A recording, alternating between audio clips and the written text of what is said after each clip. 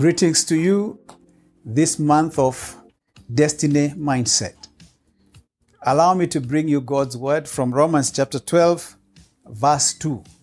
And today I am sharing with you on a renewed mindset. Romans chapter 12, verse 2 says, "Do not conform to the pattern of this world, but be transformed by the renewing of your mind.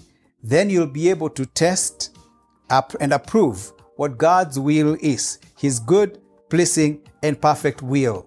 A renewed mindset. 3 things I want to share with you about a renewed mindset. And I know you may be there and you've been struggling with issues of your mind and wondering, can I have a fresh way of thinking and looking at things? I'm saying it's possible today.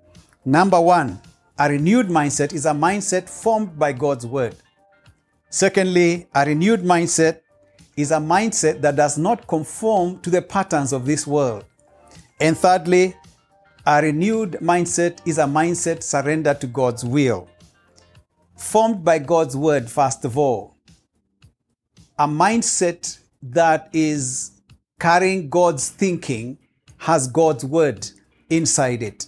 And therefore, the first challenge as we think about a renewed mindset is the challenge of, have we allowed God's word to form our mindset, our kind of thinking? I disciple young people, and I know there's a contest for the mind, not just of young people, but all of us. And I always encourage them, allow God's word to form your thinking. Spend time in God's word, memorize it, meditate on it, like Joshua was told in Joshua 1:8.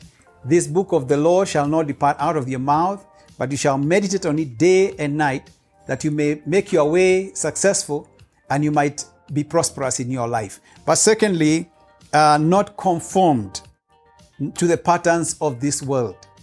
There is so much the world has to offer when we leave our houses. And the world is always trying to form us into its shape. The world is always trying to pull us to follow its ways. But a renewed mindset based on God's word will constantly say no to the ways of this world. 1 John 2:15 says, "Do not love this world or the things in this world. For the things in this world, the lust of the flesh, the lust of the eyes, and the pride of life, is not of the Father, but is of the world." Do not allow yourself to be molded into the patterns of this world. And thirdly, a renewed mindset surrendered to God's will. Like Jesus said, "Not your will, not my will, but your will be done."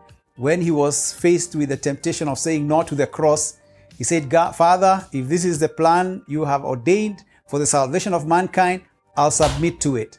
Not my will, but your will." Or even Mary, when the angel came to her in Luke chapter 1, verse 38, and she said, "Well, I'm your maidservant. Let it be done according to your word." It's a mindset surrender to the will of God. So today, are you ready to receive a new mindset? I encourage you, connect with God's word, say no to the patterns of this world, and submit totally to the will of God. God bless you as you do so.